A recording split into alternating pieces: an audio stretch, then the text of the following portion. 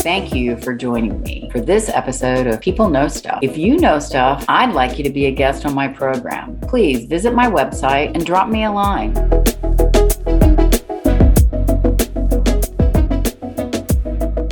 Hi, this is Deborah Butler, and thanks for joining me for People Know Stuff. And today I have Mickey Desai with me. Now, Mickey knows stuff about cars. And he also knows stuff about podcasts because Mickey is really my podcast go-to expert. He's been my podcast mentor. Thanks, Mickey. I'm happy to do it. Thanks, Deborah. And Mickey actually has several different podcasts, but the one he loves is a podcast called The Thing About Cars. The Thing About Cars. And so I thought, well, who better to talk about stuff he knows than Mickey talking about the thing about cars. So Mickey, why don't you share stuff you know about cars? This is a hard thing, surprisingly, to talk about because I like cars. I like playing with them. I like driving them. I like fixing them. I like souping them up, modifying them. I think cars are just cool. They're one of those things that's both an art form and a useful tool for just living life and moving your life forward in some direction. I think they have an archetypal importance when it comes to our own psychologies because, you know, in prior to cars, it was your horse. Your horse was your means of conveyance, and now we have cars, and then it'll be something else. The culture is currently changing around cars, but that's neither here nor there. I like cars. Do I know a lot about them? I think I know a lot about cars. I know enough to get myself into serious trouble because if you wanted me to open up your car and fix it, I'm not sure I could do that. Right. So your knowledge, of course, definitely isn't mechanical. It's like you say, more art form, more admiration for advancements. Yeah. I mean, there's a certain sense of freedom that comes along with driving. And that's the thing that I really like. I like just driving. But yeah, I mean, with the podcast we do, the thing about cars, I jokingly say that it's about nothing in particular as long as it has something to do with cars. So I've referred to it as about the Jerry Seinfeld of car podcasts. Anything goes as long as it has something with cars. We talk about advancements. We talk about politics, at least politics as they relate to the car making industry. You know, we never sit there and bash one party or the other. That's not us. But we will say things like regulations are requiring car makers to produce a line of cars with a lower carbon footprint, and the EPA is mandating that, or something. We may talk about those kinds. Do you go and read up about things like electric cars? Yeah. So what is the stuff you know about, say, electric cars? They're rather divisive. Really divisive. You know, there's two big sticking points, I think, for at least for me. Clearly, there are a lot of people in the country who are going EV already, and they love their decision to do that. More power to them, no pun intended. But there's two problems with EVs in general, at least for me being able to replace my car with an electronic vehicle. One is charging infrastructure. Sure. And charging infrastructure and battery technology, I think, go hand in hand. You know, we're coming up with cars that get greater and greater range, but the fact of the matter is, gas still beats that for sheer versatility. And you know, I don't have to plan my route to the millimeter to understand where my chargers are if I have a gas vehicle. What do you think about hybrids? I think they're great. I think that more people should drive them, especially for inner city driving. They're a great way to save on gas expenses anyway, sure. But the trouble that I was going to get at when the other sticking point for EVs is related to the notion that EVs still create as much pollution as gas cars do currently. And the reason that is because they're so heavy that they create more particulate matter. They run through tires significantly faster than their gasoline counterparts because of the weight of the battery, the weight of the motor, all that in there. Consumer Reports is finding that in some cases, people who drive electronic vehicles have to replace their tires 30 or 40% more quickly. Well, what about this too with EVs? You know, we still have to produce electricity. And how does that impact the environment? And I'm not asking like as a rhetorical question, and I know the answer. What do you know? I know that producing electricity for consumption in vehicles is still probably cleaner than burning gas for the same amount. Yes, producing electricity does create some pollution, or it comes with side effects if you do nuclear or something like that. But I still think it's cheaper to do, and it's probably and it's still more environmentally sound than burning. Okay. Yeah.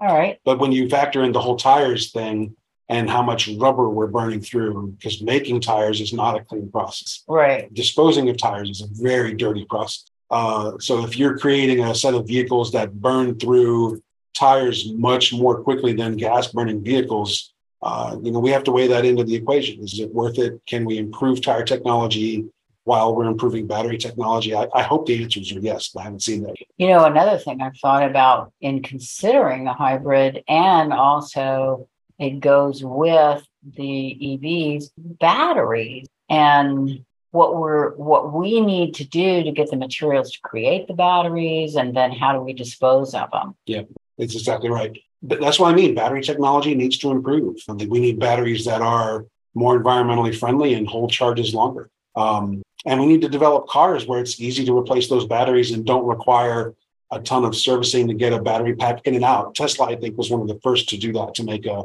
car where you could rapid change a battery. And I hope that other people adopt that same engineering. There's a principle I'm looking for. But in any case, I hope other people still do that. So things need to change. And, it's like building Frankenstein. We can build the monster, but once you set it loose, you can't bring it back. So once you build the car, that's great. But now, like you say, you have to take a look at how we build those batteries. Where does the lithium come from? Is it mined in a safe and friendly way, et cetera, et cetera? All those things start to count. Yeah, and all come out of, as you said, the fundamental function of a car, which is moving us around. And so your love of cars isn't just the design, but the function. Mm-hmm. And tell me about how you use your car. Oh my gosh, I abuse this current car. It's a Honda Accord. It's a 2005 Honda Accord. I got it for cheap from my sister. And so for a man who loves cars, you've got nothing flashy. Nothing flashy. That will change with the next car. I'm trying to weigh out my options for what the next car will be. I desperately want something with a ton of power and an engine that, when you look at it, makes people scream. I want to. You want a muscle car? I want a muscle car. I do. I want a muscle car. And what keeps you from a muscle car? Money, for the most part. Yeah. The ones I want are terribly expensive, but we'll see. I might be able to work something. But for this appliance, I mean, that's what a Honda Accord is. It's an appliance. It's not a pure driving machine. It's not meant to, in my mind, it's not meant to evoke a passionate driving response. In comparison to a Mazda I recently had, which was just a Mazda 6. But man, somehow that thing was fun to drive. And this Honda is not fun to drive at all. So it just depends upon the car, and it depends upon the driver, I suppose. So you're willing to endure a car that isn't fun to drive and isn't a piece of art because you're a practical person. But the stuff that you know about cars comes from a passion for just observing them and talking about them and being fascinated by the evolution. Yeah, absolutely. And I think that, what I've noticed is that very nearly everybody has a car story to tell. Something relating to cars will stick in their minds as a car story to tell. What's a car story that stands out for you? Oh, I don't know that I can mention that on this podcast. But there's many. There, even growing up, what it meant to learn to drive a stick. And, Ben can tell you about his memories in his cars, what his father drove, what my father drove, going to the park in that car, packing up picnics and heading out for vacations, and sitting in the backseat, trying to be well-behaved next to my sister. And that it was what was that? It was a Chevrolet Malibu Classic back from 1980. Things like that. I mean, stories can be just that generic or just way more personal in terms of, that date you went out on and what happened when you parked on Lover's Leap. And, I don't know. I don't need to know all the details. But car stories can be that specific. I will probably at some point tell you about the time that I actually got all four wheels of my car off the ground for the first time. That was fun. This Honda Accord, I'm not enamored of this car. No, I don't think so. So it does not get a whole lot of love from me, which I feel a little guilty about because I'm known for for really babying my cars and taking care of them. This one, I'm just doing the bare minimum on the road. Are you an advocate for changing out cars and buying new cars every 3 years? No, or absolutely not. How come? Well, I mean, especially if you buy a new car, it just doesn't make financial sense to buy a car that has built-in depreciation. Every time you drive a new car off the lot, you're losing like $1,000 or a couple $1,000 just automatically based upon depreciation. There's actually a word for that. It's a drive-out penalty or something, because your car immediately loses value. So you are not a new car advocate? Not really. I mean, it depends on who you are and how you drive and what you want your car for. Are there some people who probably need to get a new car instead of shopping for a used one? Yeah, there are probably some people out there who are better doing that. But by and large, I think save your money, be financially responsible, and you don't have to buy a new car.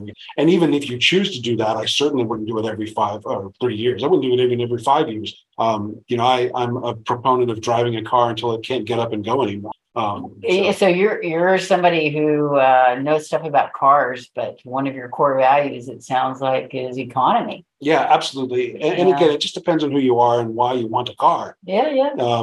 But I think that you, in this day and age, especially for the average person, you have to have some conservative eye on your own wallet, right? And so, there are plenty of ways to go broke by making the wrong decision around a car. Yeah. Yeah. Well, what about the ability to order up a car on the internet and have them just pull it out of a glass elevator and show up at your house with it? Yeah. What do you know about that? Not a lot. And the process is sort of mind-boggling, and I understand in theory how the whole thing works in their business model. But having known someone who worked in I don't know if I can mention them after I tell you this bit of data, but someone worked for one of those major entities. I think they were the people who invented the car elevator, the car vending machine. That's what they call it, the car vending machine. Right. So that company, she said she would never buy a car from that company based on what she saw behind it, because they would get used cars from all kinds of people that had not been taken care of, that had, and the company just, again, does a certain amount of bare minimum work to make the car look good, but it doesn't necessarily mean it's going to last you another 5 to 10 years. So behind the scenes, as soon as they get the next car, they just shove it in the vending machine. They don't really do quality check. Yeah, no, they'll put it through some basic steps. Or clean it, they'll wash it. In her case, they were doing body work. So they'll fix body work and they'll paint the car. But apart from that, she says she saw people taking shortcuts, and I was glad to hear her say that. It made me think twice about using one of those services for car buying. Well, I guess we could close on that note, because you're speaking to the part of the car business that everyone feels uncomfortable with, and that is kind of the tricksterism, the fast talking, the kind of stereotype of cars being you're getting real tricked. The fast sell and all that business. Yeah, I hate that.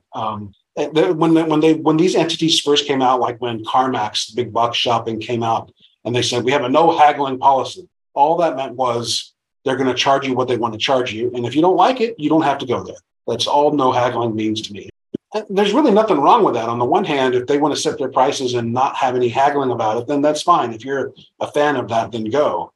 But if you like to look at your cars and make the best deal you can, then I don't know. I'm a fan of the haggling process for someone. Yeah. That's it. I am too. Yeah. And maybe it's a dying art. Maybe. I don't know. Yeah. I don't know. But, well, what else? What else do you want to end with? Because we've just been all over the map. Yeah. So if someone is looking for a new car, or even a used one, I would point to Consumer Reports. Yeah. Consumer Reports, I think, has the best, most unbiased rankings of cars across all different classes. So if you're looking for a hybrid, I would literally go to Consumer Reports and take a look at their top 5 and see what it is that separates those scores from each other. Because sometimes, a car may get a 95 and the next one below it gets a 94.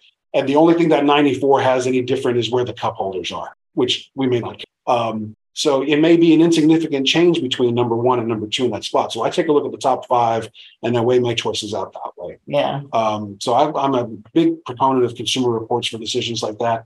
And I haven't checked recently, but they used to actually also publish a paragraph or two about used car recommendations. So not just new car recommendations, but used car recommendations. They don't rate used cars the same way they rate new cars, but they will say, this type of car from this kind of era seems to be holding up okay.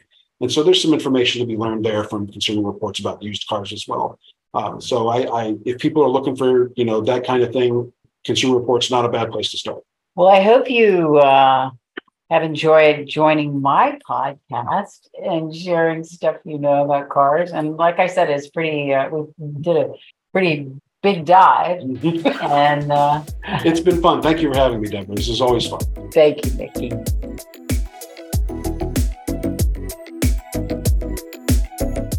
Thank you for joining me for this episode of People Know Stuff. If you know stuff, I'd like you to be a guest on my program. Please visit my website and drop me a line.